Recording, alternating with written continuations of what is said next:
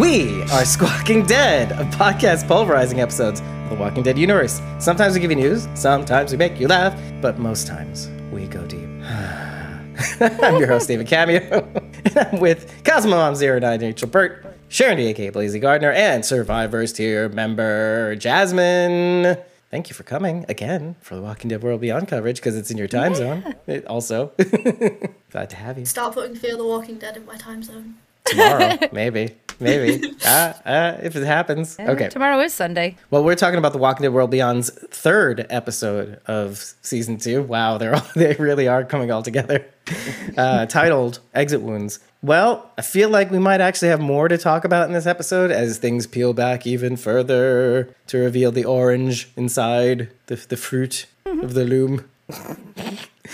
Although I initially thought to myself, how am I going to start talking about this episode? Because part of me is like, well, there's some things to talk about, but I don't really know where to go. Also, I don't even know half the time which episode I'm about to cover. Well, we could start with the title, Exit Wounds. What does that mean? Why is it called Exit Wounds? Well, I think it's referring to Huck and Dennis and the wounds that were created between them when she left. And I would like to find out more about what it is that he did, this big mistake that he made that essentially saved 5 lives, right? You got to do bad to do good. You got to make mistakes to do good. It's becoming your favorite thing to talk about. It's, had this not happened, this wouldn't have happened. Yep. And it's really to credit Dennis that they're even out there. That Lila slipped in the last episode talking about, I just let it go. That, Hope happened to be a bright individual. Here she is. Referring to exit wounds, though, there's the on-the-nose explanation, which is Percy having been shot. This is like the little reminder that's in the back of our minds that Huck was responsible for that.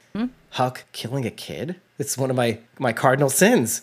Okay. Trying to, anyway. Right, trying to. Ugh, gross. And then reminding ourselves that, Huck just flat out mutilated Tony, Percy's uncle, who's apparently, sisters. So we did kind of figure out that Percy's last name is Delmato. This is according to the showrunners and stuff like that. So Percy's uncle, his sister is Percy's mother. There we go. Wait.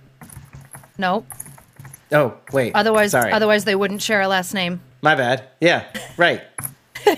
Well, that's not necessarily true. If Percy's mother never married, she may have given her child her maiden last name if she were never married. But we'll see. I actually have a question now that you guys said something about Huck. She has been in Omaha / Campus Colony for 2 years, but Leo has only been at the facility for a year. So why did they have Huck embedded there already if they didn't even know that they were going to want Hope there? Good question. I wonder if Huck being stationed in Omaha / Campus Colony started out as punishment for whatever she did. To make up for Dennis's mistake, to fix it. Yeah. Maybe it started out as one thing and then turned into something else. And it sounds like she was embedded in those colonies to gather intel on these sister cities. Does that jive with everybody? Oh, I hadn't thought about it, but that makes sense to me. I didn't think about that, but basically Huck is getting briefed by this Council of the Three, technically, but Kubelik is missing. Yeah. And funny enough, we're mourning Omaha, so this weird, the sister city is missing. Campus Colony and Omaha. So, which I think they consider one ring, right? One of the 3 rings, because then Portland's another, and then the CR is technically the 3rd ring. Is that also jive with everybody, I think? Yeah. Yeah. Okay. Yeah, I'm good, yeah. Okay, so then we see the Council of the Three. One of them's Captain Betts, and the other one was, I think it was Lieutenant Morrow, Morrow. Okay. Yeah, right. That was a tough one to read. Like Clay Morrow from Sons of Anarchy. It was a bad joke. Bad joke. And it seems as though she was embedded there. They kind of just said it on the nose, okay. And she got clemency based, your operation bore fruit. You being embedded in these colonies allowed us to probably find out about Leo, probably find out about Hope. This might actually bring me to that point I was trying to make before we got on. You've heard of the expression. It actually comes from Kung Fu, Carradine, where he says, when you save someone's life, you're responsible for it. There's a little bit of that going on. And there's a little bit of that going on with not only Huck saving, Hope and whomever she could, sort of, while destroying other people. There's also a little bit of that going with Elton saving Percy as well. And then what happens as a result of his life being spared? Percy's life sort of gets better than it was before, realizing that the world was shit. Because I feel like after this episode, or by the end of this episode, Huck notwithstanding, things start to turn up for him. I don't know how this Elton guy knows what he's doing, but he knows what he's doing. Trusting these people. We're just comparing this to recent events, right? Because when Percy was with Tony, I think things were pretty peachy. But they had to do a lot of bad to be peachy. Well, yeah, right? yeah. The world is shit and we have to do bad. They figured out how to make the world work for them, and they did. They made it work until they crossed our group, and then we're like, oh, shit. But yeah, like recently, things have not been going very well for Percy. But before he met us, I think him and Tony were pretty happy. I mean, considering the world. Instead of murdering and robbing people, they made art instead. And you know what? Okay, I hadn't thought of this really that well beforehand, but you're right. They're like the biggest hypocrites because at their nature, they're performers. But what is a performer without a crowd? No one. They're nothing. Right? Yeah, you got to have an audience to perform to. And so you can't. How long can you keep this jig up? Right? This whole idea of doing what you do, being a con man without the audience to appreciate your con, or at the very least, your puppet show, or Percy going out of his way to cut out art books to make this interestingly elaborate, why on earth in the apocalypse, elaborate display of a museum, the Louvre, to be more precise. How he goes against his nature to show appreciation for saving him. For Iris saving him, technically, or whatever. But what do you guys think of that? There's a weird, you're, okay, you may talk and say the world is shit, Percy, but you're, still doing dumb beforehand shit. Yeah, I think Percy was doing whatever he could to get him some. But he still takes care of Elton, in a sense. Why are you even with Elton? I mean, is that your best chance of survival? Or Does he take care of Elton, or does Elton take care of him? Either or. He's the one that's hurt. I don't think he'd make it without Elton right now. Well, I mean, it's an odd, weird relationship because Percy's being very forthcoming with Elton. He could have just kept all that intel to himself, but he spoke it out loud. All the stuff that he spots in Asha and Dev's camp, he could have just kept it to himself. He goes, I'm just going to go get their shit. I'll be right back. No, but he goes to the bother. If he wasn't aligned with Elton in any way, he wouldn't have gone through the bother of saying why all these things are significant. Why give the trick, like a magician giving away his tricks. That's not what you do. I don't know. It just makes me think out loud a little bit. No, you're right. You're absolutely right. No, I'm just going through it with you because I sometimes think, why is this guy with him if that's what he's about, right? Because you have to kind of think he's been doing this for 10 years. So yeah, what shakes somebody out of that? The opportunity to have a crowd, an audience, to be with people, to grow your ranks. What is that? And so I do see things improving for Percy. He's now embedded in a community. I know things change at the end of the episode, but I feel like all of this has showed him, I mean, it doesn't have to be that way, Percy. Look at what you just stumbled into with just a little bit of and I know Percy's essentially fucking right. He's essentially fucking right. But maybe.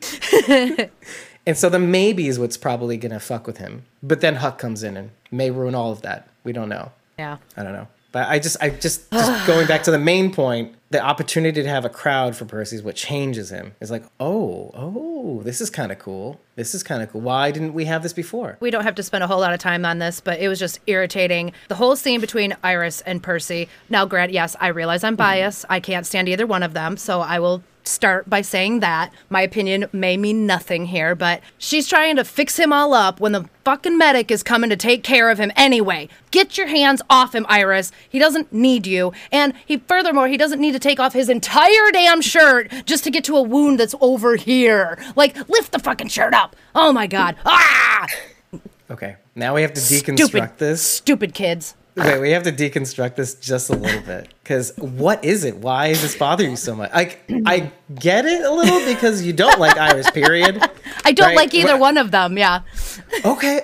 Oh, wow. Okay, two people Rachel hates, I think, is what the word is, right? That's a strong word. I try to reserve that strong of a word for when it's appropriate. I just don't like these two. I'm stumbling in the dark here. It's like, So what is it that you like? No, so that's no, why I had so to start with, I just don't like these two. So everything that happened, I just didn't like. I just found the entire thing completely unnecessary. I think that's my beef with it. And just in there to get Percy to take his clothes off. And I found it a waste of time. I disagree. Oh, I think the point of the scene was to show that Percy's changed, because he clearly wasn't interested in what Iris had to say during that whole scene. That was like fully Iris like trying to be flirty, and he just wasn't having it. And I think past Percy would have been like all over that. Oh, okay. You saw disinterest from his end. Okay. I did not, but that's interesting. I didn't either, but I like that you saw that. Is it like a facial feature? Was he just like, well, what was it about it? He just didn't look happy at all. He didn't look like he wanted to be there.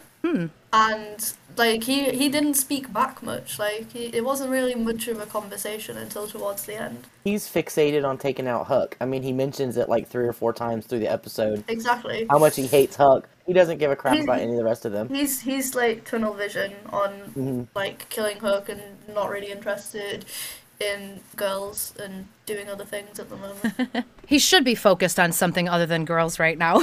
Well, he's focused on girls, just not in that manner. Well, yeah, just not in a romantic way. That's true. Guys, I think, Hate bang. yes, exactly. I think we just found the new hate bang. I'm thinking the same Wait, thing. do you mean Hook and... I just threw my pen at the screen. Where'd my pen go? I want to focus on the unnecessary part, though, really, because we do get wrapped up in so many different things on this show, on these shows. And sometimes it does bother me when I see something that is contrary to, say, survival, or something that threatens the idea of what we should be doing to survive. But then I wonder, what if there are things that we are trying to do to make our lives brighter or more tolerable? And that could be seen as a form of survival. So like when Iris has this scene with Percy, I see very much awkwardness. Right. Well, that's what I saw. I saw like an awkward, like, maybe you should take your shirt off, and so I can get to the exit wound. You know exactly what she says, and it's no different than like because the medic's not going to see Percy till the morning. So and he's been out in the wild dealing with this for weeks now. What's one more day going to make a difference? How long has it been though? Well, they say it's been days since they've eaten. Well, we know it's been days since they've eaten, but did they bring it? Did they have food? Do we know when the last time they ate was? I feel like, the eaten part is one thing, but how long have they been on the road since Silas sacrificed himself? Yeah. I feel like it's only been a couple days. Okay, maybe so what's one more? So what's maybe one not more? Even a week. Yeah. Babe, wait, holy shit. Do you know what you just stumbled into? What's one more day? In one day, Omaha was destroyed. In one day, Dennis made a mistake or something like that. But then also in one day, the whole world changed too. Well, sure. But if a herd of walkers come through, it's not going to matter if his exit wound is clean or not. They're all dead anyway. Or like a truck coming in, plowing the rest of them through, like Dennis's truck particularly. But I guess no. But these are interesting philosophical questions because, okay, what is one more day? We can easily say that because this is our everyday. What is one more day? Every day seems like the last. Mm-hmm. But in this world, every day isn't like the last. Your number could be up at any moment. So this is like the love the ones you're with kind of argument. Like, okay, love the ones you're with while you have them. Mm-hmm. And so we have to look at it from Iris's point of view, or at least try to. So, Iris is like, sure. I thought you were dead. I'm not going to take you for granted. We had this heart to heart, and whether or not we know definitively whether Iris has feelings for Percy or Percy has feelings. We definitely know that Percy, I think, right? Percy has feelings for Iris. That makes sense? Does it? I feel like we know more on that front than we do on Iris's feelings for Percy. I feel the opposite, but yeah. Did you see her face in that scene? Oh, I'm not talking about this episode. I'm talking about previously. Oh, okay, right. Sorry, I didn't make that very clear. But in this episode, it seems the opposite. Like, as Jasmine pointed out, that it seems more like Percy is less interested and Iris is more interested. Again, reversals again. We're going from where we were to where we are. Okay. All right. No, I see. Okay. I see what you're saying. And looking back at season 1, it does appear that way. However, I always thought his interest in Iris was more for show, more about gaining trust than it was genuine feelings. I never really got the impression that, I mean, maybe he, he might have liked her a little bit, but I think he amped it up a little bit to build trust faster. But I think Iris was all in. I think she saw him and was like, heart eyes, bunk, bunk, bunk, bunk, bunk, bunk. Yeah. Really? Yeah, I mean, that kind of makes sense because Percy is, especially as far as compared to them, he's a man of the world. I mean, he's been around and been seen places, and I'm sure he's been with other women. Whereas Iris is naive and young and, her, first love kind of thing or whatever. And so she's all starry-eyed, and he's like, yeah, I got other shit to worry about. I got, what's that song? I got girls in every state. There's a country song about it. I got hoes in every area code. There's that one too. Yeah. Maybe that just goes to show. It makes sense on paper that would be the case. However, where are those girls right now? Probably dead.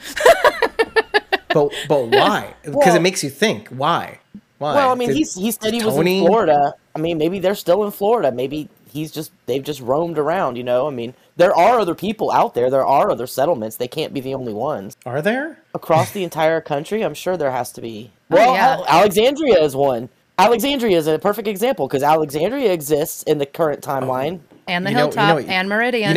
You know what you just did, right? You just stumbled into just a dark place because we're finding out that places like these are the exception. Meridian, for even however little long a time it was able to last, is the exception. The world 10 years later, the rule is stuff that Maze has done to other people. The rule is the ferals. The rule is ruthlessness beyond compare. And most things being dead or etched into the landscape or horrific or, people being absolutely insanely cruel to other people. Of course, but at the same time, there are literally like 5 settlements in Virginia. So I'm sure in the entire state of Florida, there is a collection of settlements throughout the state. Or in Georgia, there's still settlements through. I mean, Virginia can't be the only place that has 5 settlements in it. After what I've seen, I feel like it's becoming more and more clear, like especially after the nuclear explosion down in Texas, okay?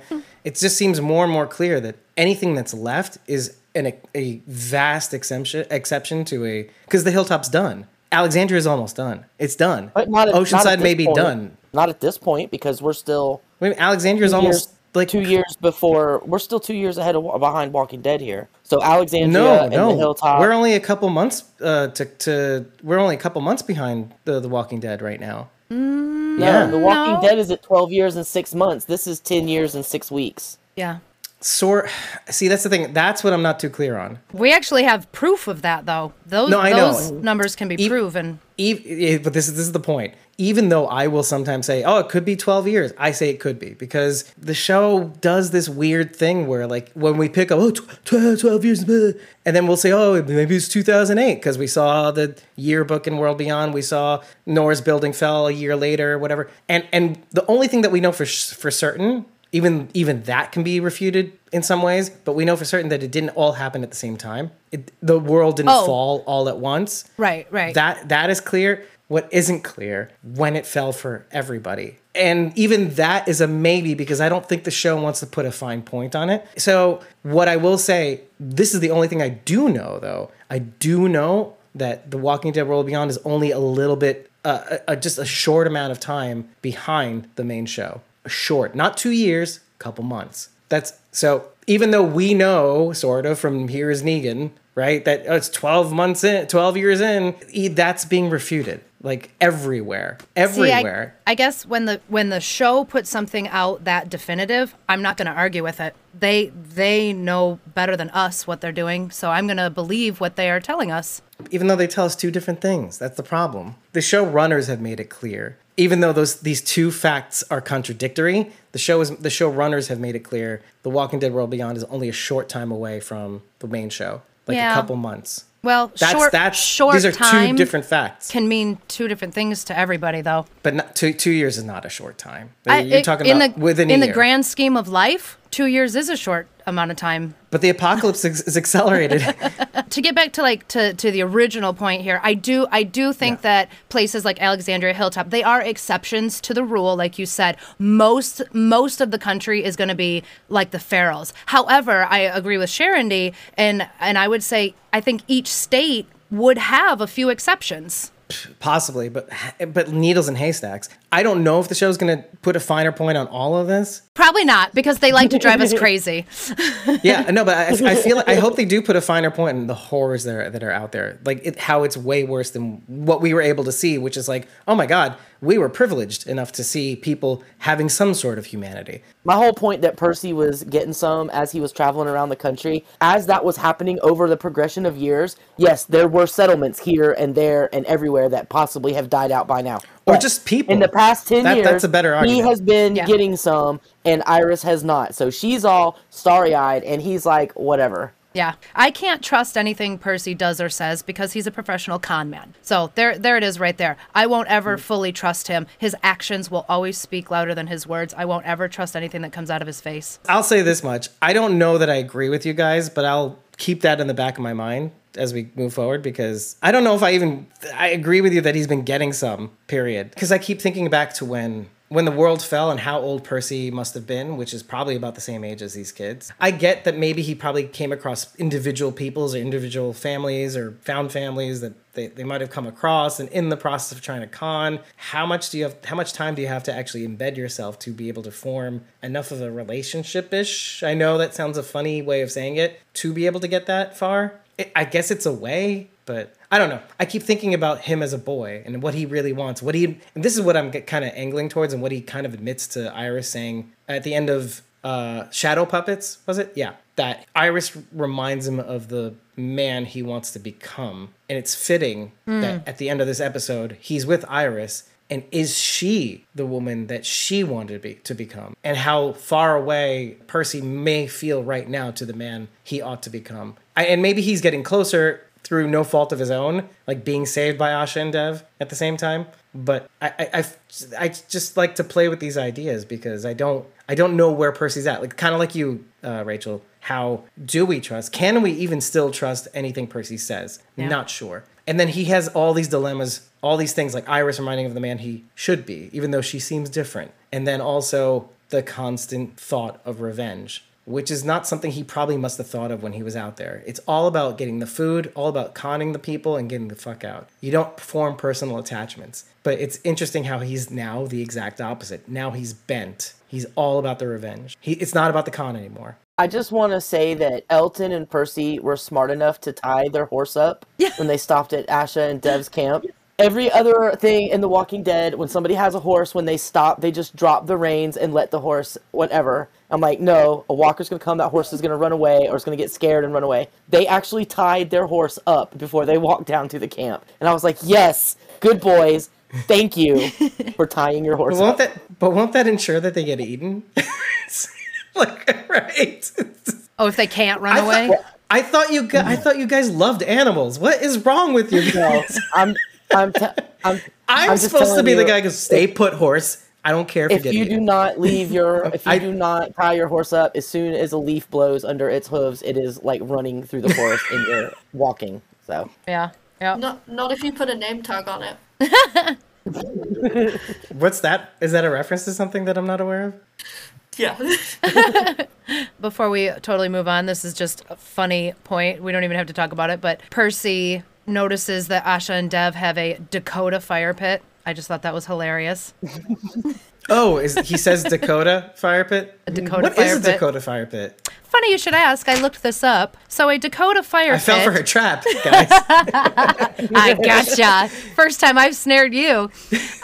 So a Dakota fire pit is a simple fire design in which it produces little to no smoke. So you actually dig two holes, and one of them is to sort of draft the air and pull the smoke away. So it's supposed to be like less for hiding, really, so people Did don't you see say your less smoke. noticeable? I see. meanwhile, they were Yeah. noticed because the smoke was blowing up through the trees. That's how they noticed that they Well, were down there. they were right there. Did- I mean, did- Did they? Yeah, but as they were coming but- over the hill, you could see smoke pouring up through the trees. Oh, jeez. But Well, but they there were goes that. but it was white. It was white smoke. It wasn't billowy dark smoke, and they were like very close, very close. It wouldn't be seen at Yeah. a distance. That's the thing. Oh, okay. All right. Yeah. At a great like like Indian smoke signals or something. I'm So, just laughing my ass off at the name Dakota Fire Pit. I know, not meant to be noticed. Dakota roaming through camp. I didn't do anything. And she's charcoal now. And she's ash. And now she too is the exact opposite. Yeah. Yeah. very, very noticeably burnt beyond all recognition of being human. Yeah. The funniest line of the show was when they threw the axe at Elton. He's like, "Holy Yeah. shit! It was turnips." Do you want to know what's funnier about that? You want to know what's funnier about that? Where were we last year? I'm not familiar with the term haul ass. Oh. Now he is. Yeah. Now he is. Now he knows what haul ass means. I just Also, thought that we was gotta- kind of cute. We got a little bit of a fear tie-in because you have turnips that actually made it. Yeah. Those little evil turnips. Yeah. I just got sad Aw. because of the weevils. Taterbug, blue weevil. What? Anyway, sorry. This is like TWU-ception. Yeah. Well, the turnips kind of tie all three shows together, don't they? Like by what you just said. Yeah. Oh my god, kill me now. Walking Dead random word association game. That'll be fun. Guys, what food I see? There's a trivia question. What food item has made it to all three shows? Or what organic food? I don't know. Write it down. Okay. Beans. I think yes, definitely that. But usually in cans. I think we researched this. This is something we actually researched though. Turnips are the easiest thing to grow, even though they're the grossest thing in humanity. So Can you I grew just some eat one them? year. They're not that bad. Can you just eat them raw like that? I think it'll destroy your stomach though. No, yeah, I mean you can eat them raw. Mhm. You'll get super gassy though, I think. Ugh. They're not. I mean, like I said, I grew them one year and I tried them raw. They weren't bad. Tasted kind of like a raw potato. Yeah, that's not good either. I And if you're starving, Yeah. But isn't that funny how like okay Elton is like again we're pointing things out about Elton that like and which Percy does also. Yeah, you were behind walls, you dimwit. So they're just turnips. Yeah, they are turnips. It's your life. You got to worry about it. I love that Asha and Dev played that trick on Elton and Percy, scaring the shit whole out of time. them, putting the masks on with the signs up, and we're all like, oh, oh. I'm like, I don't believe it. I'm not buying it. Good. But you realize it wasn't really even for them as much as it was for us as the audience. Like, okay, what do we do? What's going on here? What is going on here? Mm-hmm. Right? Well, what are we doing I here? thought they were taking them to Texas. right? Okay. And it was Like for a second, I actually did think that. Well, yeah, because that last time Yeah. we saw these radiation signs were in Texas, so it's like, how far have they been traveling? Yeah. Yeah. There are quite a few nuclear power plants in upstate New York, by the way. Yeah. I did a tiny bit of research, and then I realized, we have a lot of these. But New York was also responsible for, and I think this was out in Long Island, the 3 Mile Island disaster. Mm-hmm. Well, which wasn't as big as a disaster as we thought, but but it was still a controversy at the time. Asha and Dev's thing where she says, "You think they're empty?" to Elton, Yeah. and she says, "We call them vessels, and Oh. they still have their soul or whatever." Okay, and if you kill them, it sets them free. That was so Sadiq. That was the first thing I thought of. Yeah, I wrote that down as well. I thought that was So kinda cool. who is the Carl here? The Elton. Yeah, essentially, right? Oh, are you saying, wow. He almost was, but Tuffy Stitch, right? Tuffy Stitch. So, Do you notice that the CRM uniforms are basically just really Tuffy Stitch. black corduroy?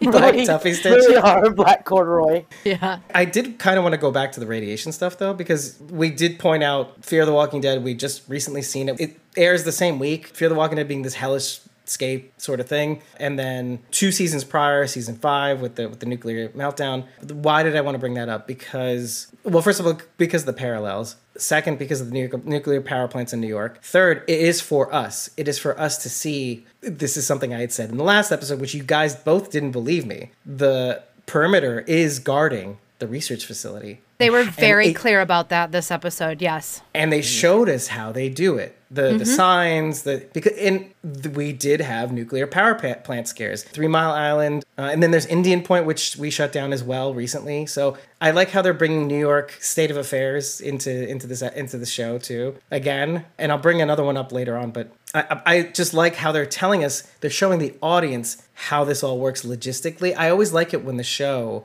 gives us geographical markers or has a good sense of geography, where we are, from which point of view we're seeing somebody, and making like double use of the angles to kind of give us a sense of space, but also to give us a sense of where we are in the world. So when we see the signs going into the perimeter and then we see the perimeter from a different angle, because at first I was like, oh, are they at the perimeter? It feels like they're in the set of Deadwood at first. And then I realized... or more accurately, Humbug's Gulch from Fear the Walking Dead. But it was interesting to see them sneakily bring us into the perimeter from a different angle, and then you see everybody come out kind of like in a Humbug's Gulch kind of arena, and then getting to see the sheriff at the front of the gate going, huh, I see you there. But that sort of thing of like we're seeing things from a different angle, so we have a better sense of what we're looking at, what we're dealing with. Since we're talking about nuclear stuff, I have a theory that I have been considering about why they took out Omaha and Campus Colony and possibly Portland. I did a little bit of research, and there are missile silos outside of Omaha in Nebraska, and there's also like an experimental nuclear power plant outside of Portland. So I was thinking possibly Isabel picks up our people in Fear, and she comes back to the CRM and says, yo, these people just set off nuclear bombs in Texas. And maybe that spurs the CRM to lock down and protect any of the nuclear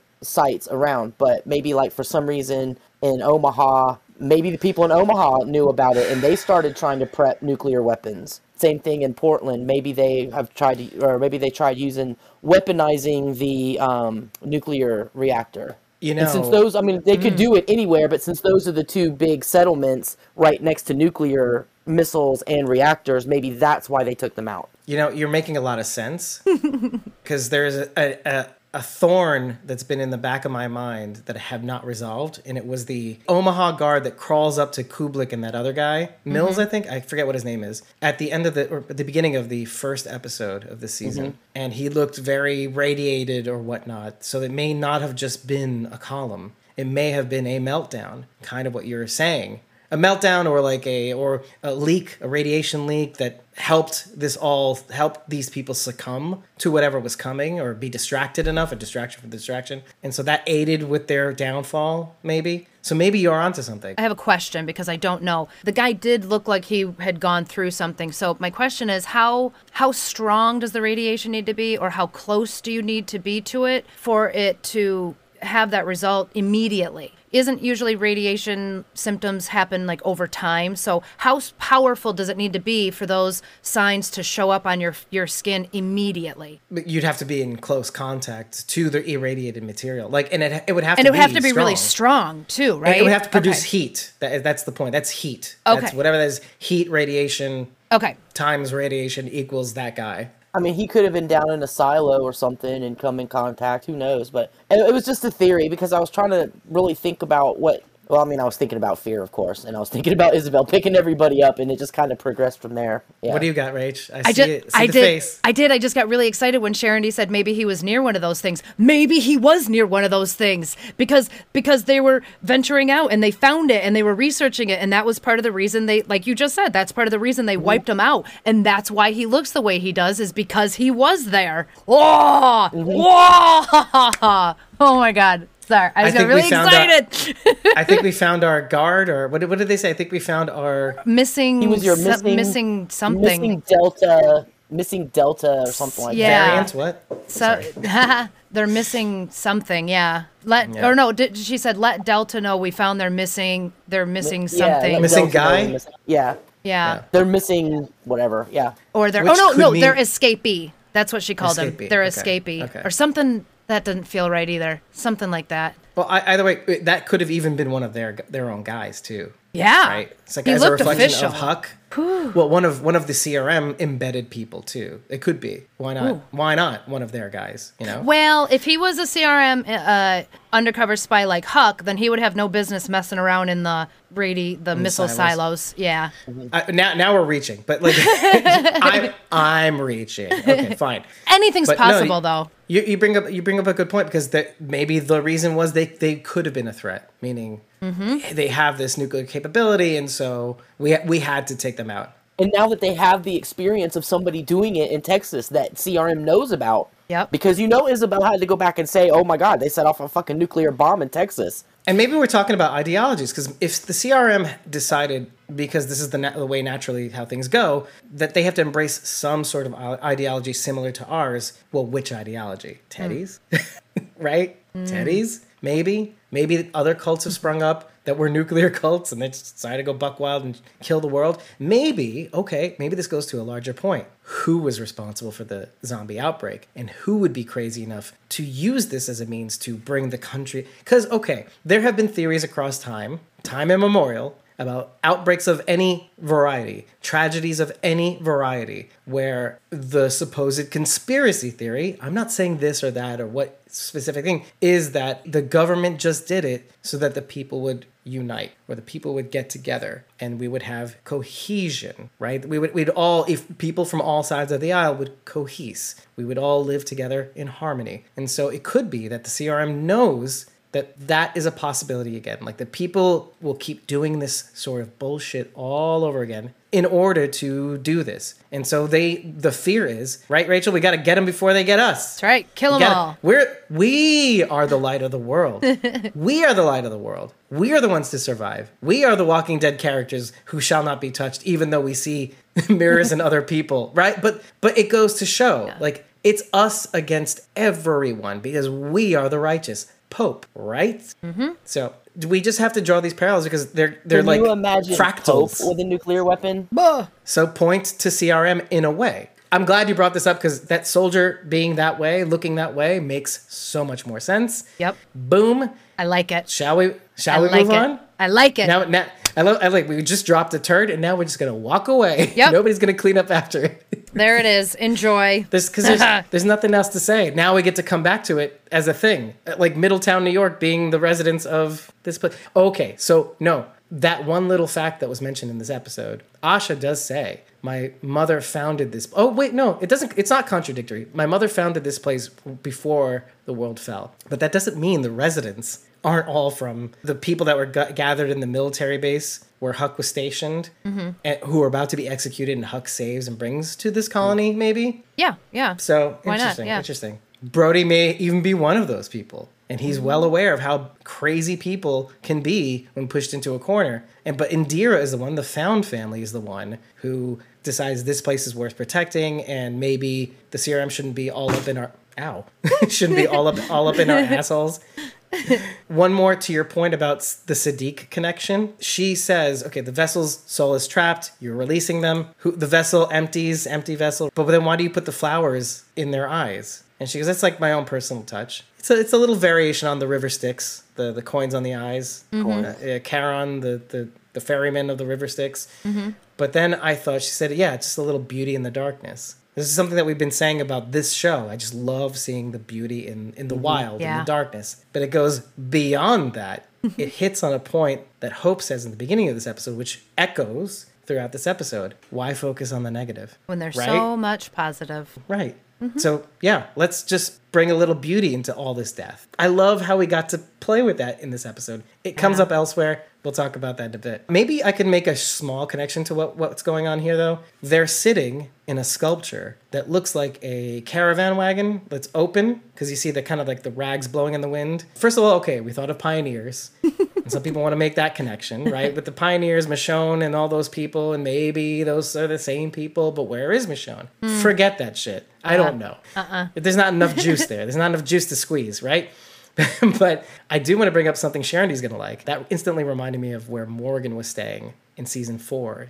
This covered wagon that eventually got The truck. demolished. yeah. But it was like a covered It was a fabric. truck with a tarp over the top of it, like a military truck. Yeah, I remember it looked like by the end of it looked like a Conestoga wagon by the end of it because it was Yeah. all torn apart. And Yeah. stuff. So I just thought that was cute. Oh, we're in the same where Morgan stayed. It's kind of I don't know. What it made me think of was with whale ribs. I don't know why, but like when you see whales, like, and they got the big. That's what I thought. It was like, Yeah, they're inside of a whale. Like a whale skeleton. Yeah. No, that wasn't what it was, but that was just what it made me think of. The belly of the beast. Oh, okay. Hey, That's there an you go. interesting There you thing. Okay, to think of. I want to say that I looked up their names, and Me they're too. They're both Hindi in Sanskrit. Asha means life or hope, and Dev means divine or God. I thought that was kind of cool. The Asha one rung bells. Like, oh, Asha kind of she's kind of got that hope feel to her. Like, That's why Elton's getting a thing for her now. Yeah. He's giving up on hope. exactly. Yep, that's what I said. Elton found himself a new girlfriend. Give it up on hope and just jumping on another hope. But I also noticed that like she kind of wears the same colors as him too. So there's a bit of a mirror going on with them. I noticed that too. But you also notice that like there's a bit of a weird role reversal, or maybe she is meant to keep his sense of optimism alive, because you feel after he hears the news that the home, because you have to remember where Elton came from. Elton was just wanted to see the world before eventually it would go away. Yeah, he doesn't know when or how. He extrapolates 10 years, 15 years. His mom said 15 years, but that doesn't seem likely, and he's saying 10 years. And he just wanted to do that, come home, and just go back to his life the way before. And I don't think he thought this is the way it was going to be. I just thought that was very crushing. And so when we see the scene, it's like, it makes sense. It makes sense that Elton doesn't know where things land, and then he has Percy's words echoing in his brain. This is not what we want to hear from the, not moral compass, but the heart of the show. This is something I've said before, and wow, it feels like forever. I haven't spoken about the heart of the show. The beating heart, the thing that makes you feel, the thing that makes you look ahead. Not really the morality, but like where your emotions should sit, or where your hope sits, is within Elton. Oh, but oh, that's kind of cute. What do you guys think? Because like we did just kind of prophesize that Elton is the Carl of the show, and what happens to right? So, what do you think this is all going to mean? Like, do you think Elton's going to lose his way? I mean, we're talking about reversals, and cynical people like Percy, or people that know the world the way it is, the horrific way it probably is by now, are kind of looking at things differently, having a wherewithal to have revenge rather than just surviving. And then so what happens to Elton? I shudder to think, because we all kind of like him for that reason, selfish as we are. That's tough. I think Elton is a realist. I think he You like a realist optimist? Yeah, I mean, while still being an optimist, yeah. I mean, he, like you said, he doesn't even think the world is going to be around in another 10 years. So I think he'll also try to make the best of the time he has left. I mean, whether it's 10 years or 10 weeks or 10 hours, I don't know how long he's going to survive, but I think he can handle it mentally anyway. I think he's prepared mentally to handle whatever he needs to. Anybody else on this point? Because I do want to throw something else in the mix. How much in that sense he resembles John Dory. See, that's another parallel we don't want to make. I didn't feel it at the time, and then I just felt myself saying it, and then I suddenly just like. Why don't we throw overwhelmed me. Glenn into the mix too? Sure, but the whole Western motif. Oh, With wait, the I don't moral see compass. Jasmine. that. I don't see it. Oh, is it Glenn? Oh my God. Not looking. Okay. All right. Yep. There we go. That's good. Not gonna look. So that's Negan. So for the audio podcast, it's Negan with. Is that Glenn next to him? Because it's a little blurry. Okay. There we go. Look, his eye's not popped out. Rach, it's fine. I got a Oh, good wait, you look can- earlier. I have an alternate head with the eyes popped out. Yeah, If you she doesn't have that, one. but she doesn't have that because she actually is a human being who doesn't want to see that every day. No, some days though, right? When you're feeling very angry. Oh God, it just fell. Okay, you're good, I think. Right? She's gonna put her camera back. Okay, I'll let you know when it's back. No, Shit. that was mean. That was just Glenn. So yeah, I thought of it because he was kind of dressed like, in a way, it's kind of like John Dory-ish, and it's kind of like a Western motif out there. But it's also not just the look; it's the wafting into the apocalypse the same way as you are. Even though we know Elton's past is riddled with this horrific origin story of, you know, his dad being outside the door as long as he could to protect his son being inside the box, and then having to stumble as a child into campus. I had to bring that up again because Percy tells him, "Yeah, you've been behind the walls, you privileged snot," and then you remember as a child, a baby, that he's walking around hoping to find Campus Colony with a little baby Elton. And then I think of John Dory and wafting into the apocalypse, and I think of, you know, if you don't change, you may succumb to this, or if you're not built for this, if you're not willing to let go of the thing you once did in order to find a ideal self for you to move forward. I can see Elton continuing to change and adapt, because we did see a lot of that in the finale for The Walking Dead World Beyond. We did see him have a conflict with his mother and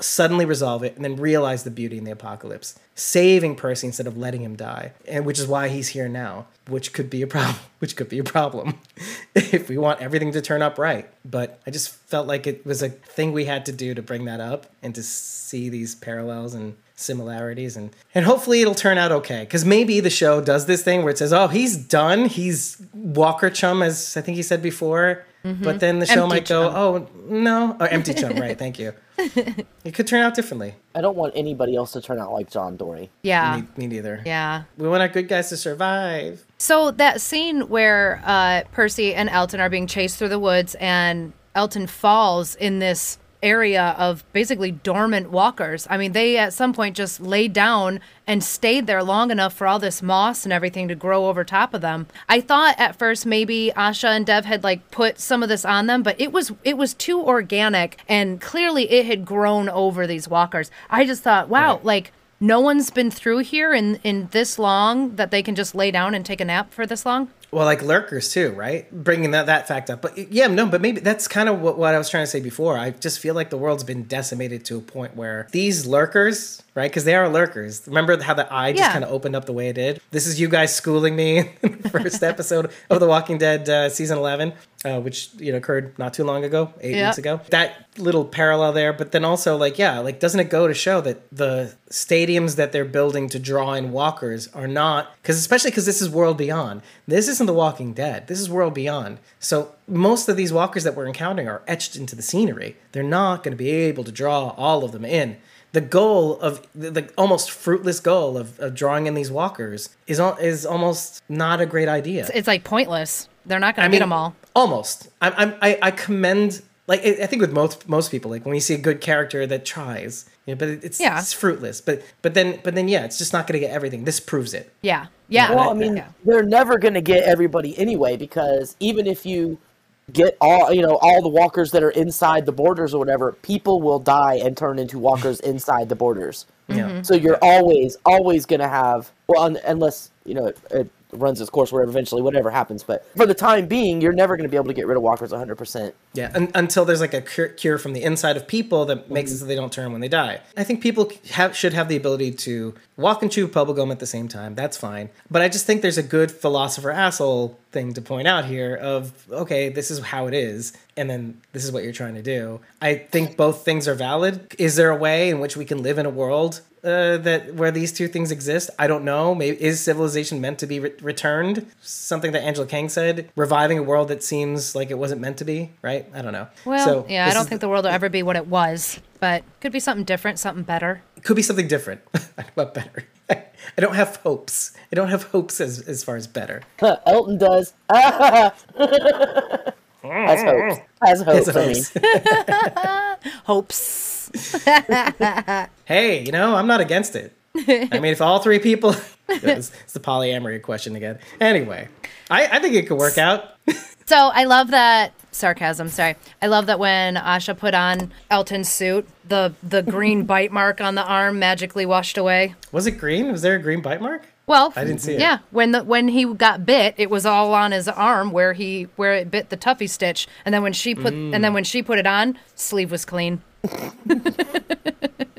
Yeah, little observations.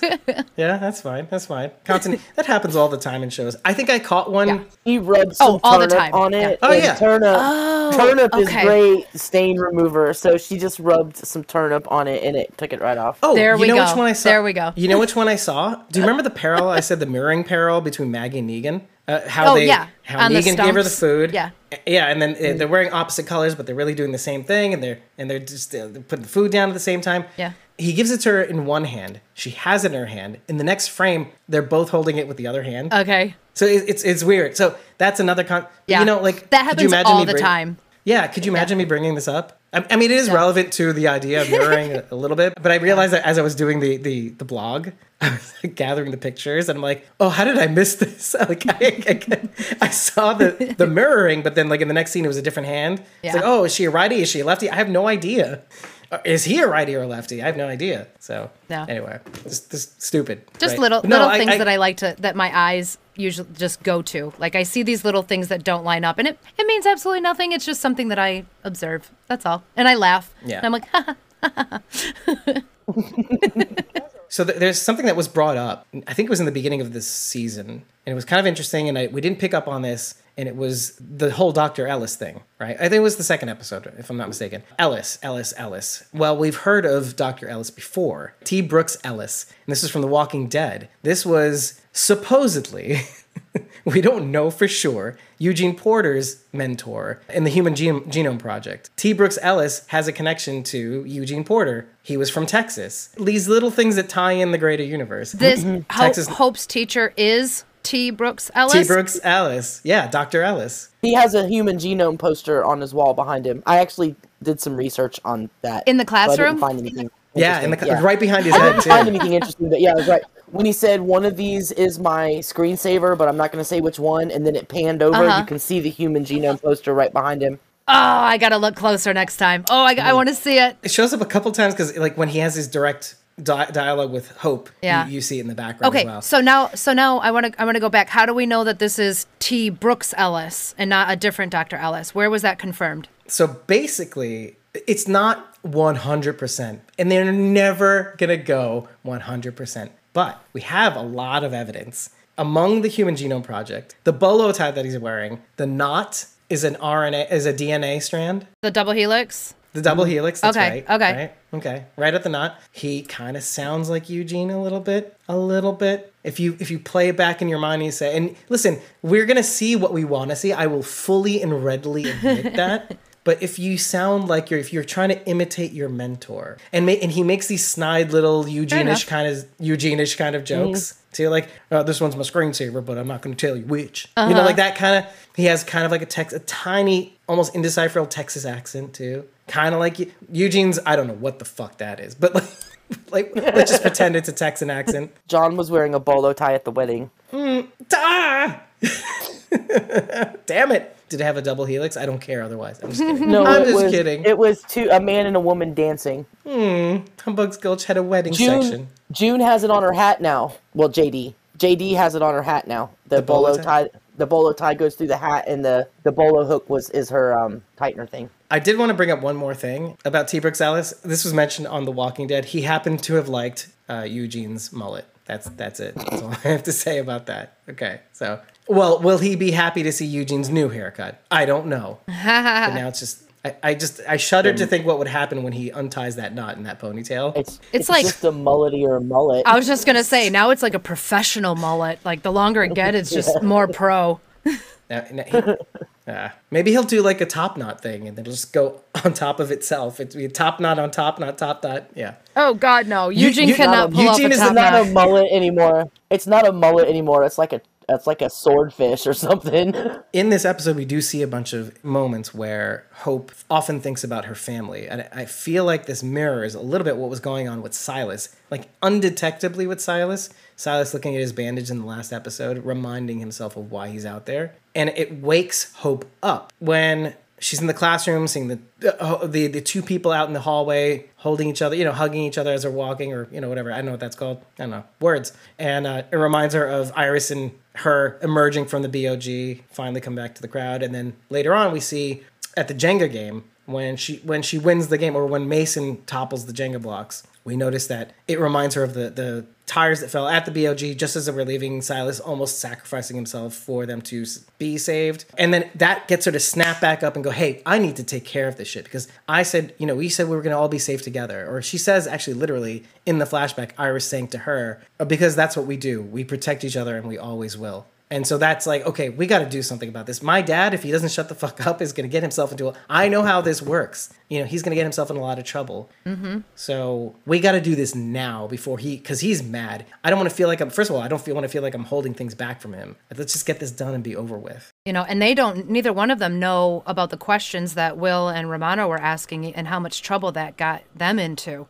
Neither one of whom? Hope and Leo don't know what happened with Will and Romano. There is another Hope and Silas parallel when Mason asks Hope if she wants to come to the party and gives her the directions. It's in the basement, etc. Mm-hmm. It is exactly what Hope said to Silas in 101 when she invites him to the party. Hope and Iris, which I thought was cute. But yeah. I was actually trying to see if it was the same exact time and the same exact room-ish sort of thing. Definitely not. No. I actually checked.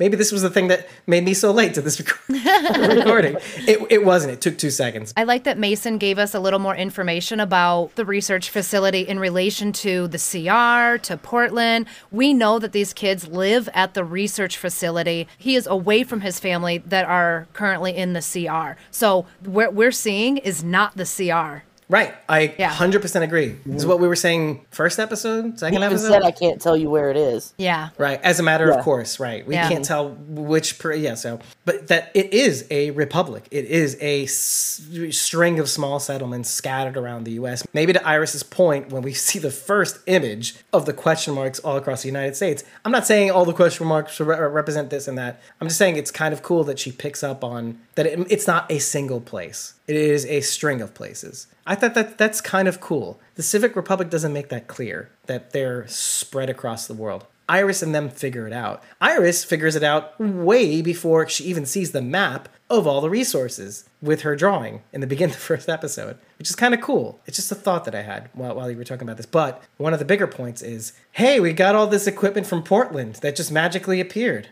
Did your mind go where my mind went? Of we weren't entirely clear what happened if Portland is still in existence, even though at the same time that Omaha was being destroyed, Portland was trying to get in contact with them. And it could be that Portland bit the dust shortly thereafter. There's no reason not to think that. I'm comfortable with that. Even though there's a bit going against me on that one, because I just remembered that they sent Mills out to Portland, because Portland was asking questions about the lack of communications. So we don't know that they were trying to shut Portland up, but we know that they have their equipment. And then if we're to follow the logic, because it's been 1.5 months or plus, whatever, maybe. Did Lila tell Leo that Dr. Abbott went back to Portland? Yes, in the first season.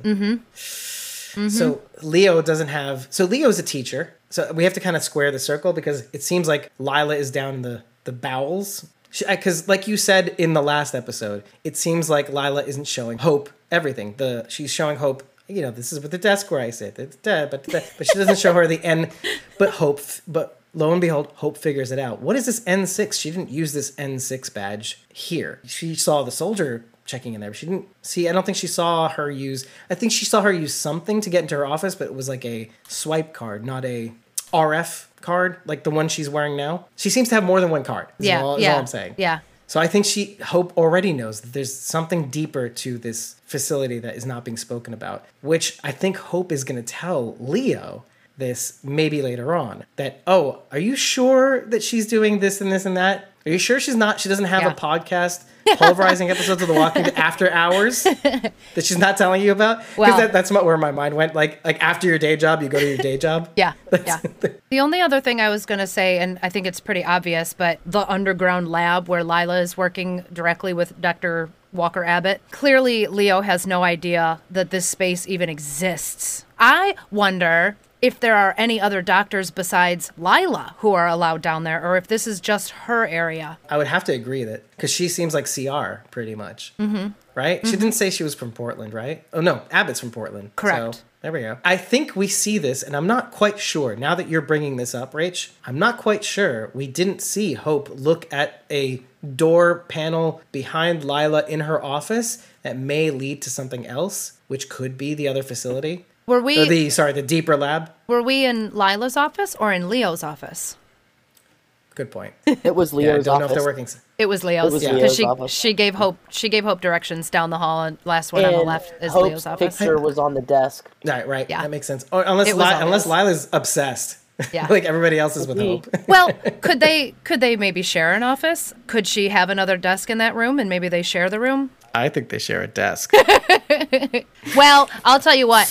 Could you imagine? Like he's on the lap. I and then- think that would be a terrible, terrible idea. I don't think you should mean, ever guys- share a desk with anyone. Don't shit where you eat, even after the apocalypse. Even you know? even Really? me and my husband have separate computer desks. Just doesn't work out. Nope, we can't share. No good. No bueno.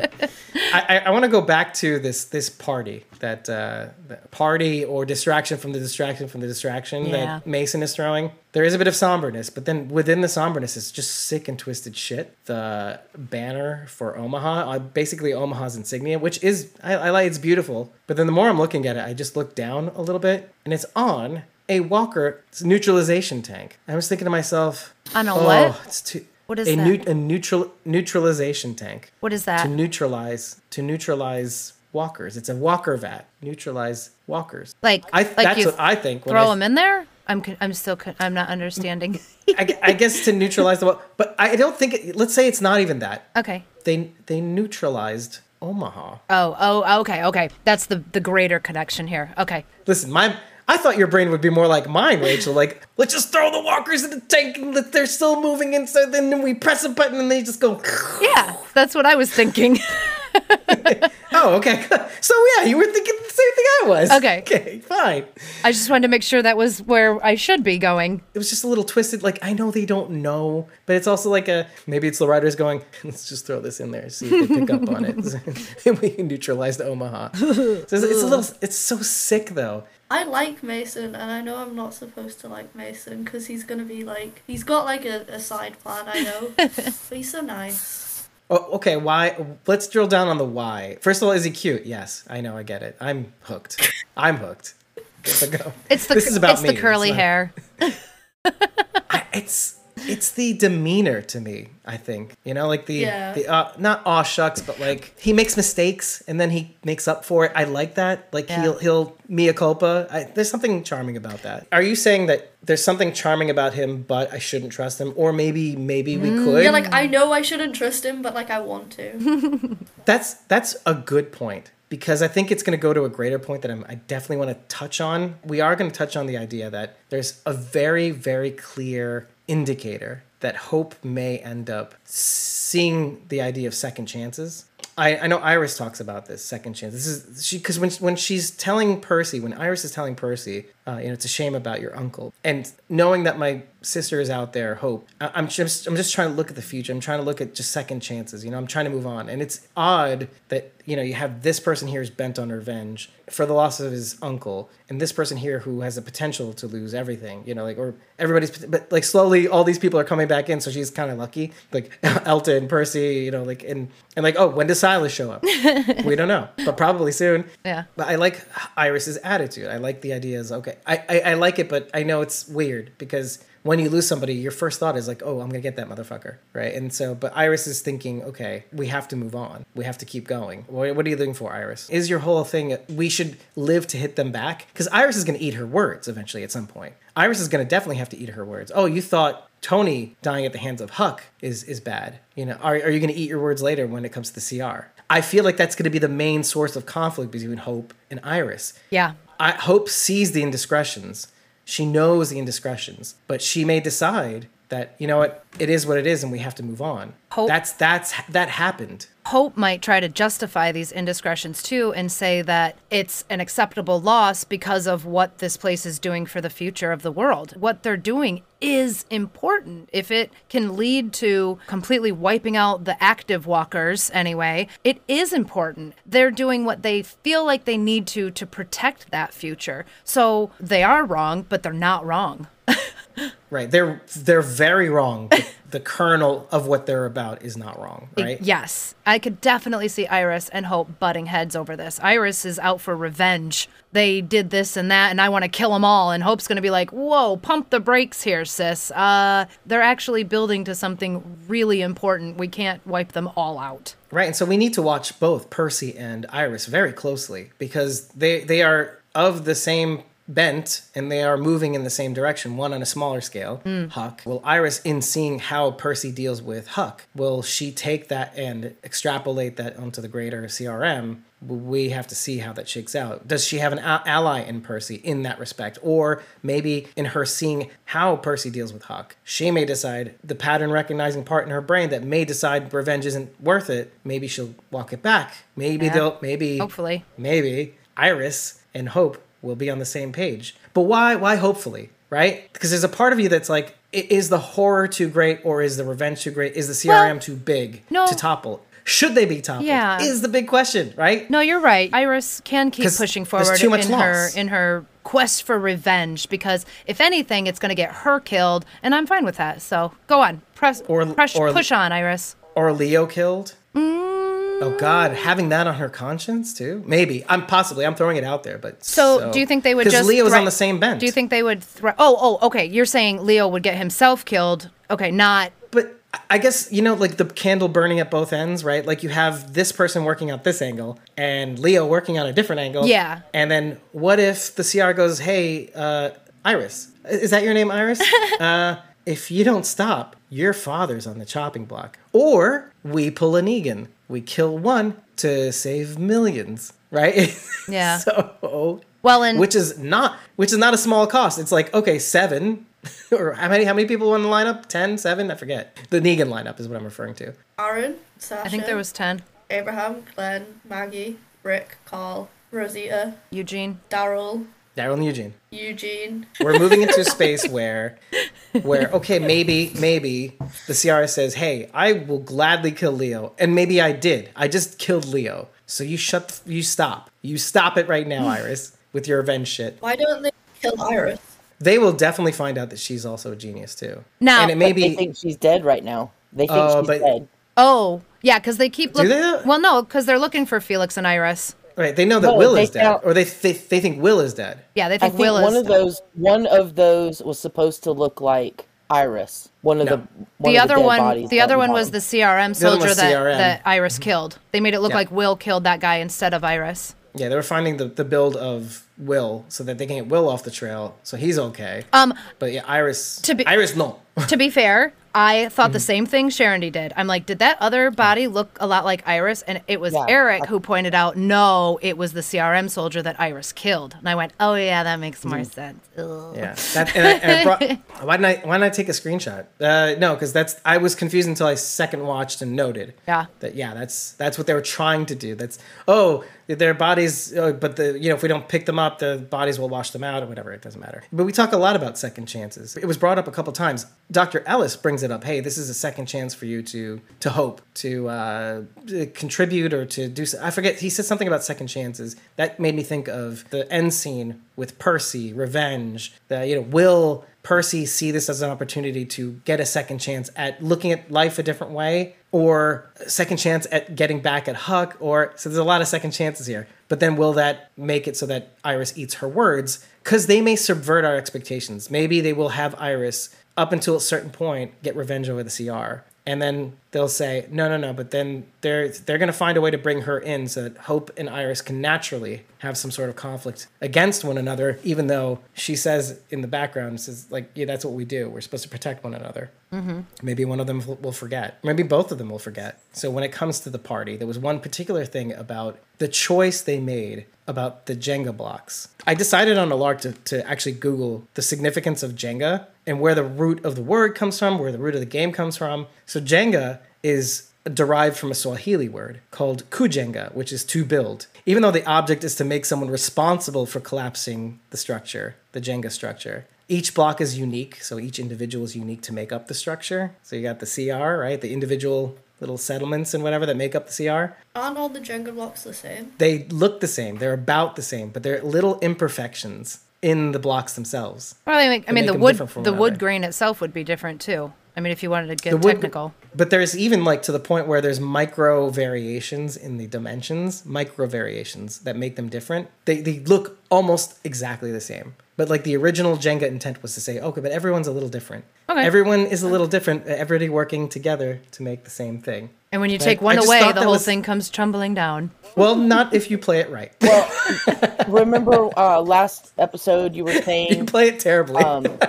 that it could just take the one really smart person to bring the whole CRM toppling down. Yeah, so it only takes one irresponsible smart person, maybe like Mason, illustrating what Kubelik was talking about, where she throws her out in the wild. You know, yeah, you get it, but you need to get it a little bit more. That you need this. You need to be a part of a big collective. I just thought it was interesting that it's to build and yet it's to topple. The goal is to shift responsibility to someone in order to win. There's something to play with there. I just was thinking how beautiful of an explanation that is, and the only takeaway I had was next time I play Jenga, I'm writing commands on the blocks, like blindfolded, on one foot, something like we play Jenga all the time, so I'm writing on the blocks. You never now. played that with those rules? No, Oh, we just it's play so great. regular Jenga. In bars, some of these bars that I've gone to and we played Jenga, every one of them has something. So you have to recite the ABCs on one foot or some stupid thing. Well, you played that too, Jasmine? We have it in our flat, but the tiles are like really personal. Yeah.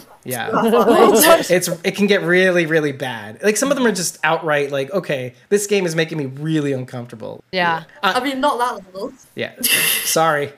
I hang out in the rough streets of Brooklyn. I just thought that was really cool. Hope's face as she's drinking the nasty wine. That's just a little observation I had. I just thought that was kind of cute. She's like, what? You guys call this alcohol? Ooh, Sarah's gross. been brewing it. Oh, exactly. Wait, Mason is Sarah's kid? Mason Rabinowitz? That'd be something. blonde. Okay, so I want to connect all of this to the song that plays near the beginning when Dennis and Huck are getting it on. It's called It Takes Only One Night, and it keeps popping up. Not the song itself, but the idea. It Only Takes One Night by the Dum Dum Girls. This is literally describing... The Dum Dum Girls, that's the name of the band? Yeah. That's what Will calls walkers. Dum Dums. High five. How did I not see that? Okay. So they're zombie girls. Okay, cool. The whole song revolves around the idea of every time you go out, you have this like secret life. I know your heart is in mine, but I don't know where you're at and my mind is going crazy. But then I wonder when you come home where you've been. Perfect for Huck and Agent Dennis. Hope describes this to Huck near the end of this episode, where she says, "Yeah, she's where Huck is saying, yeah, we'll just wait until the morning when I'm scheduled to go on patrol and I can sneak you out there. If I have to do this unannounced and this is going to have consequences, then it raises suspicion. Like, what are you doing out here? So, but if she's doing it naturally, it'll be fine. But then Hope raises the thing, like, okay, just came from this thing. I just got triggered from the Jenga blocks falling. Mm-hmm. It happened one night. Yeah. In one night, Omaha was decimated. Campus Colony was destroyed. And Portland is done."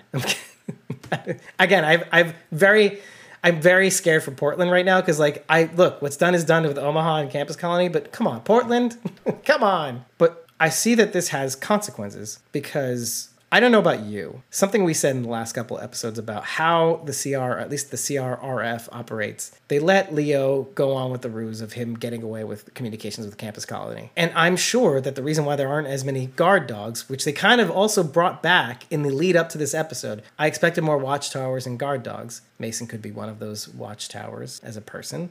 Okay. One of the things I thought about when Huck was at the checkpoint was seeing this person, this Corporal Pierce, who did take over Huck's duties, yeah. In light of me saying, okay, in this facility or in these facilities, maybe they let you get away with things to see the full extent of your ruse, and then they get you. Mm-hmm. So it's not enough to catch you in the act. You go, oh, okay. She hits the thing. She's like, okay, Hope is in there. Okay, so let's let them go and let them do the thing. Mm-hmm. And so I just feel like that's what's happening here. But what do you guys think? I agree. I agree. Yeah. Did you guys think that at first as well? Or what did you think about that whole scenario? Oh, yeah. I thought there was a little bit of maybe a little bit of jealousy that Huck is back and now Corporal Pierce is basically on like back to guard duty instead of working side by side with EK. So, but I also see what you're saying and I thought the same thing. She knows Huck is up to something, but she's going to let her follow through with it. Now, I wonder if she's going to go back to EK right now and tell her, hey, Huck's doing something shady, or if she'll wait till she gets back and then try and get some information from Huck instead of ratting her out right away. Yeah, and that's kind of where I'm going with that. Why in the show would somebody give their name if not to see them later? So in some capacity, right? The absence of Kubelik in this episode is very interesting, I think, too. Maybe she's left so that the mice can play and she's observing them from a distance also. Well, be Leo interesting. says, what does where she is? What does Leo say? I don't remember. She's off on official CR business. Oh, that's it? It That's wasn't it. more That's specific. what he Okay. says. Okay, never mind. I thought he Instead, said but in specifically- in place of searching for Felix and at Iris, least. yeah. Okay. And Will. What Well, if she yeah. has gone to supervise the destruction of Portland? Because you how go. long would it take? If it took 3 days to march a column from Omaha to Campus Colony, how long would it take to march a column from Campus Colony to Portland? 6 weeks, maybe? That's pretty far. If that, or maybe that's already happened and she's on her way back. Because, I mean, they have all the stuff. So, or maybe that stuff is from the irradiated, maybe they have a nuclear missile silo also. Yeah. And then they have the same situation like in Omaha, right? Oh, boy. Okay. I know that we just talk about Corporal Pierce and that the whole ruse thing, and then they end up showing up in Perimeter Colony, and then Percy has his knife out with tears in his eyes. Poor Percy. And so let's talk about that before I move back on to Leo in his confrontation with Huck. I wonder how she's going to convince Hope to leave Iris and Felix behind and return to the RF. That was my thought. Now that she's seen her sister and she's seen Felix, how is Huck going to get her back in that truck to take her back? I also wondered who these other people Huck brought with her are. Who are these other people with them? They weren't in the truck when they left the facility. You're talking about the two people with the spears? It looked like there were 4 people with Huck and Hope, and then other people standing out. They were like facing each other. Okay, so who I mistook for other soldiers were probably perimeter residents, just Perimeter like soldiers, like right. just sort of surrounding them. Like, what are you doing here? Or they could be, oh, our savior, Jennifer Malik is here. Oh, yeah. It's like, welcome home, hero who saved us. I just can't give it up. I just can't give it up. Yeah, I wasn't getting that feeling though. Oh, at all. hey, though. Let's assume that Jennifer Malik saved all these people, or most of the people that are there, Yeah, right? some of them. At least a hefty handful from the episode that we saw. And assuming that this tale is true, and I hope to God it is, otherwise I'd be so mad. How would they feel about Percy trying to get revenge over Huck, right? Mm-hmm. This is a problem, right? And if they hear that Jennifer did something wrong to their uncle, first of all, would they believe Percy? And Huck denied it. You know, there's a whole bunch of array of possibilities. And even if they hear the truth, they still would be like, yeah, you saved us, so sorry, Percy. That makes Percy right about this is how the world is, right? And these- popularity contests. These people, for argument's sake, we're going to say that Huck survivors are Yes. among these people. So they've seen Huck kill for good. So if Percy comes out and is like, she killed my uncle, they're going to think, well, he probably deserved it. Yeah, or there was probably a good reason behind Yeah. it. Or Well, I mean, not only- something. Not only that, but what kind of shitstorm would it call down on them if Huck was hurt in their... In the perimeter. Oh, yeah. Which makes Brody right. In a sense. Yeah.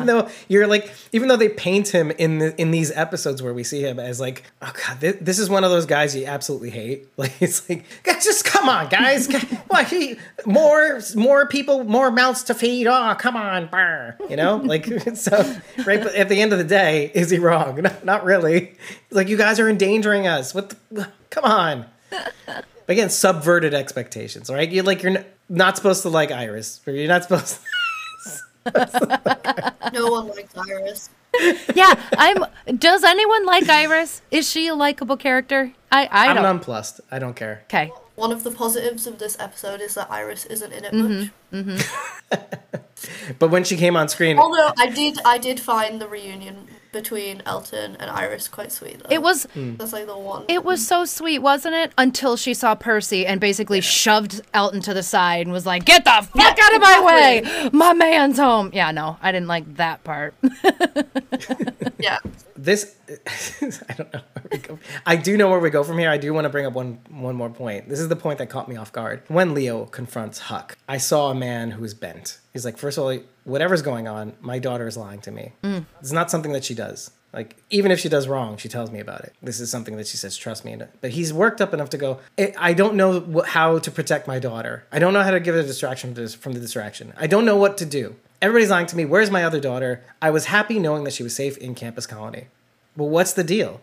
Yeah. But then it suddenly occurred to me, what if Leo is like the avatar of all the other fathers with daughters from Omaha and Campus Colony who aren't alive anymore? And I saw him, the anger of these ghosts, knowing, first of all, Huck knowing that she is responsible. I say this because in light of her just coming out of that, what do you call it? Not a quorum, but a hearing or whatever, because she just got clemency. Because clemency means you did something wrong, but now you are absolved of it. And then you walk right into Leo, and he goes, you're not absolved. You're responsible for great damage that has been done to my family. But then there's a greater point of all the bad you did in order to do good caused a genocide, a mass genocide. And I am the ghost of that mass genocide. And it really, when it hit me, I almost got overwhelmed by the thought. This touches on a very, very interesting point that we bring up sometimes in jest, but like things like Ezekiel's relationship to Carol. We don't really get to feel over long periods of time. Things that we don't, Leah's relationship with Daryl, because we're not there, we're not constantly there, as opposed to things like seeing Glenn and Maggie's relationship develop, that sort of thing. And so when you get to have these moments where you can sort of touch on the enormity of what this thing was, this massive extinction of people who had lives and a chance at something extinguished. In Leo, I thought that was a brilliant move because his anger was palpable. He was undeterred. He was like, whatever you decide to fucking call yourself. And then I thought in my moment when he said, whatever you decide to call yourself, clemency? Clemency? Really?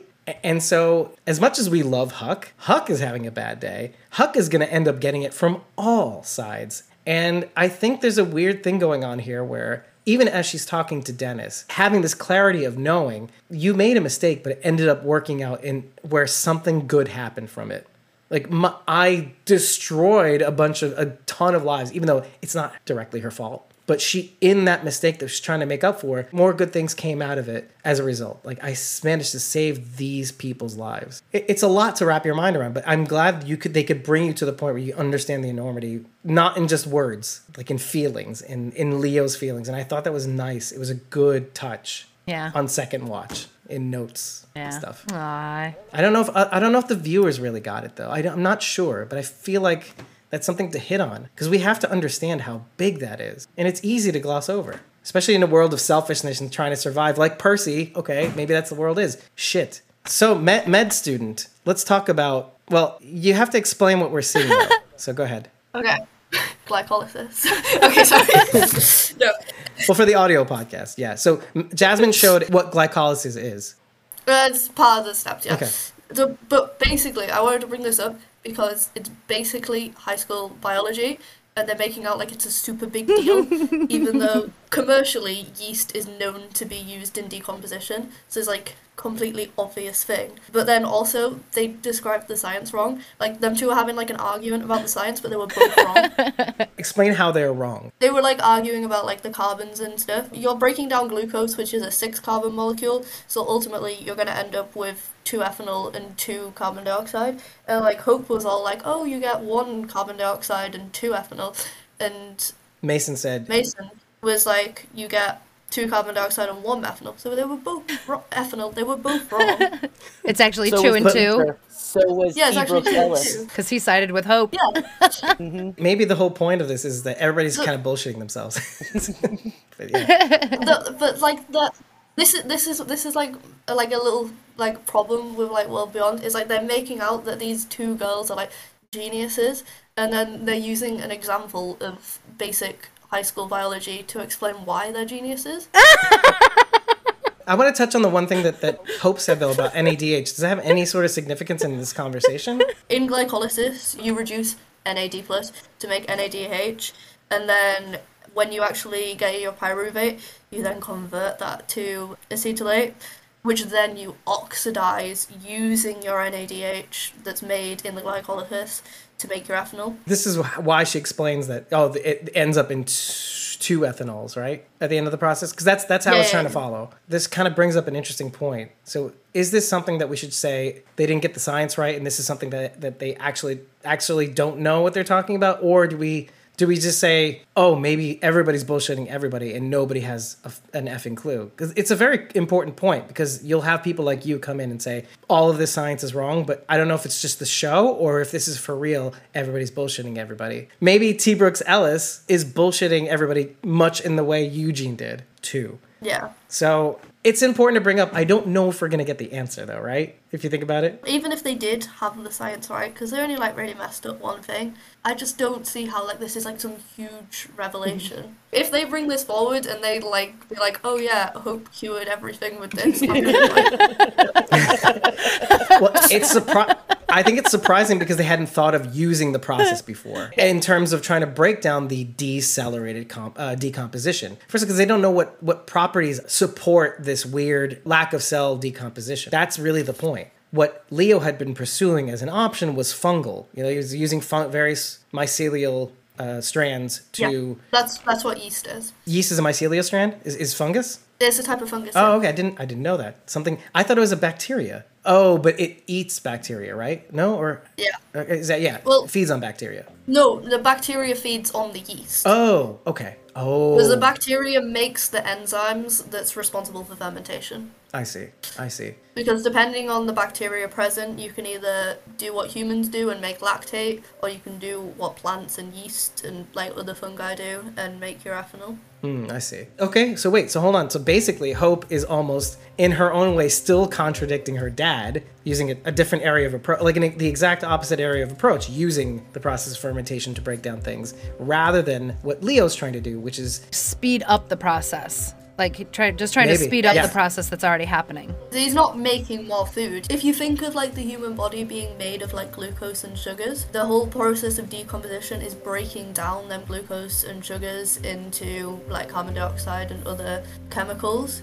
So what he's trying to do is do that faster. So the way you want to do that is you want to get more of them enzymes, which are produced by the bacteria, so you want more bacteria. So the presence of yeast grows that bacteria faster. so accelerates so thereby accelerating the decomposition, Yes. Yeah. essentially. Which More bacteria, more enzymes, faster decomposition. Which looks like it's working, at least with that walker in the last episode. Which did you get to see the picture in the blogs? Or the blog's not up yet, but the visual episode, because I put it up. I auto colored it so you can actually see the skull clearer, because it looked like just a skull. Ooh.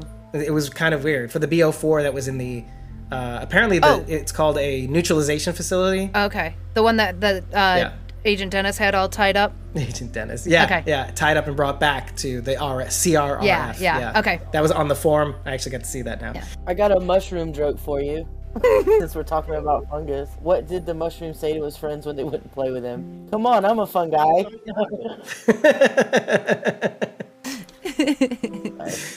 And with that, everybody, if you like what you heard, head over to ratethispodcast.com/squawkingdead. 5 stars and eggplant is all we need to know that you love us. But let us know after every episode what we got right, what we got wrong, how much you love Iris, how little you do. After every episode, so that the world knows, but also so that we know. And if you really, really enjoy what we're doing and you want to get in on the action on what we're doing behind the scenes, let's say you want to attend a recording or get the unedited version of this podcast, why don't you head on over to ko-fi.com/squawkingdead and just follow us. You don't have to tip us or buy us a coffee and get 30 days of supporter-backed content. You don't have to join a membership tier. It's just a good way of trying to see what's going on behind the scenes, because we rarely post that stuff on the internet, except when there's an interview and we say, hey, maybe you want to get on this, you want to attend the audience on this one, because that's what you can do. You attend the audience in our recording sessions, you attend the audience in our interviews, and it's a fun time in general. You get to ask questions of us, but you also get to ask questions of our guests as well. So you don't have to buy anything. You don't have to join our membership tier like Jasmine did, the Survivors tier, which is a very limited position, who got to host with us because of it. Think about it. And with that, everybody, I've been your host, David Cameo. I was joined by Cosmom09, Rachel Burt, Charity, aka Blazy Gardner, and Survivors tier member, Jasmine. Have a good one, everybody. We'll see you in the next one. Take care. Say bye, Jasmine. I'm just kidding. That was, by the way...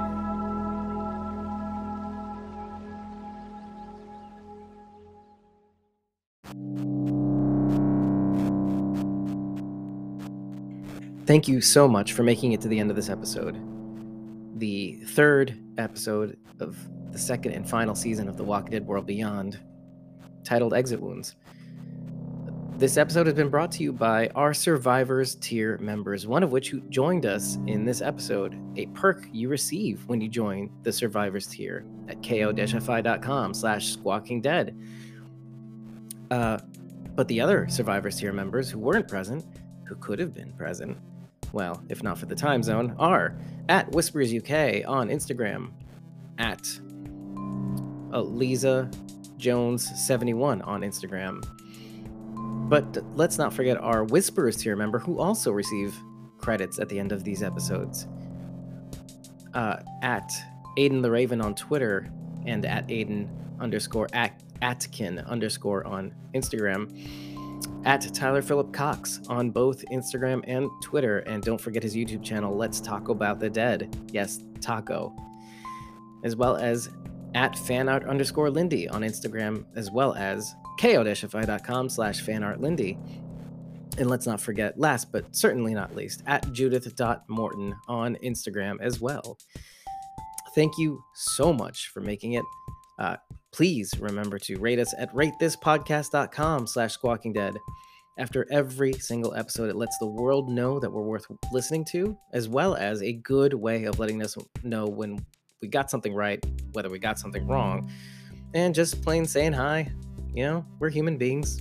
We appreciate the feedback. In this world, in this attention economy, it is good to know where we stand and that you still love us and that others should love us as well. And while you're at it, if you want to be a tier member that follows us and gets to know what happens behind the scenes, gets credits and perks and all that lovely stuff, or if you just want to know what's happening behind the scenes and when you feel like it, you could pounce on something, maybe even tip us and get 30 days of access rather than continuous, head on over to ko-fi.com/squawkingdead and just follow us. This lets you know when we do something cool, like record an episode, and you could join the real-time chat, or you could go as far as to join the Survivors tier and become a junior host like Jasmine was today. Thank you so much. I've been your host, David Cameo. I was joined by CosmoMom09, Rachel Burt, and Sharon D, aka Blazer Gardner, as well as, of course, Jasmine, our Survivors tier member. We will see you in the next one.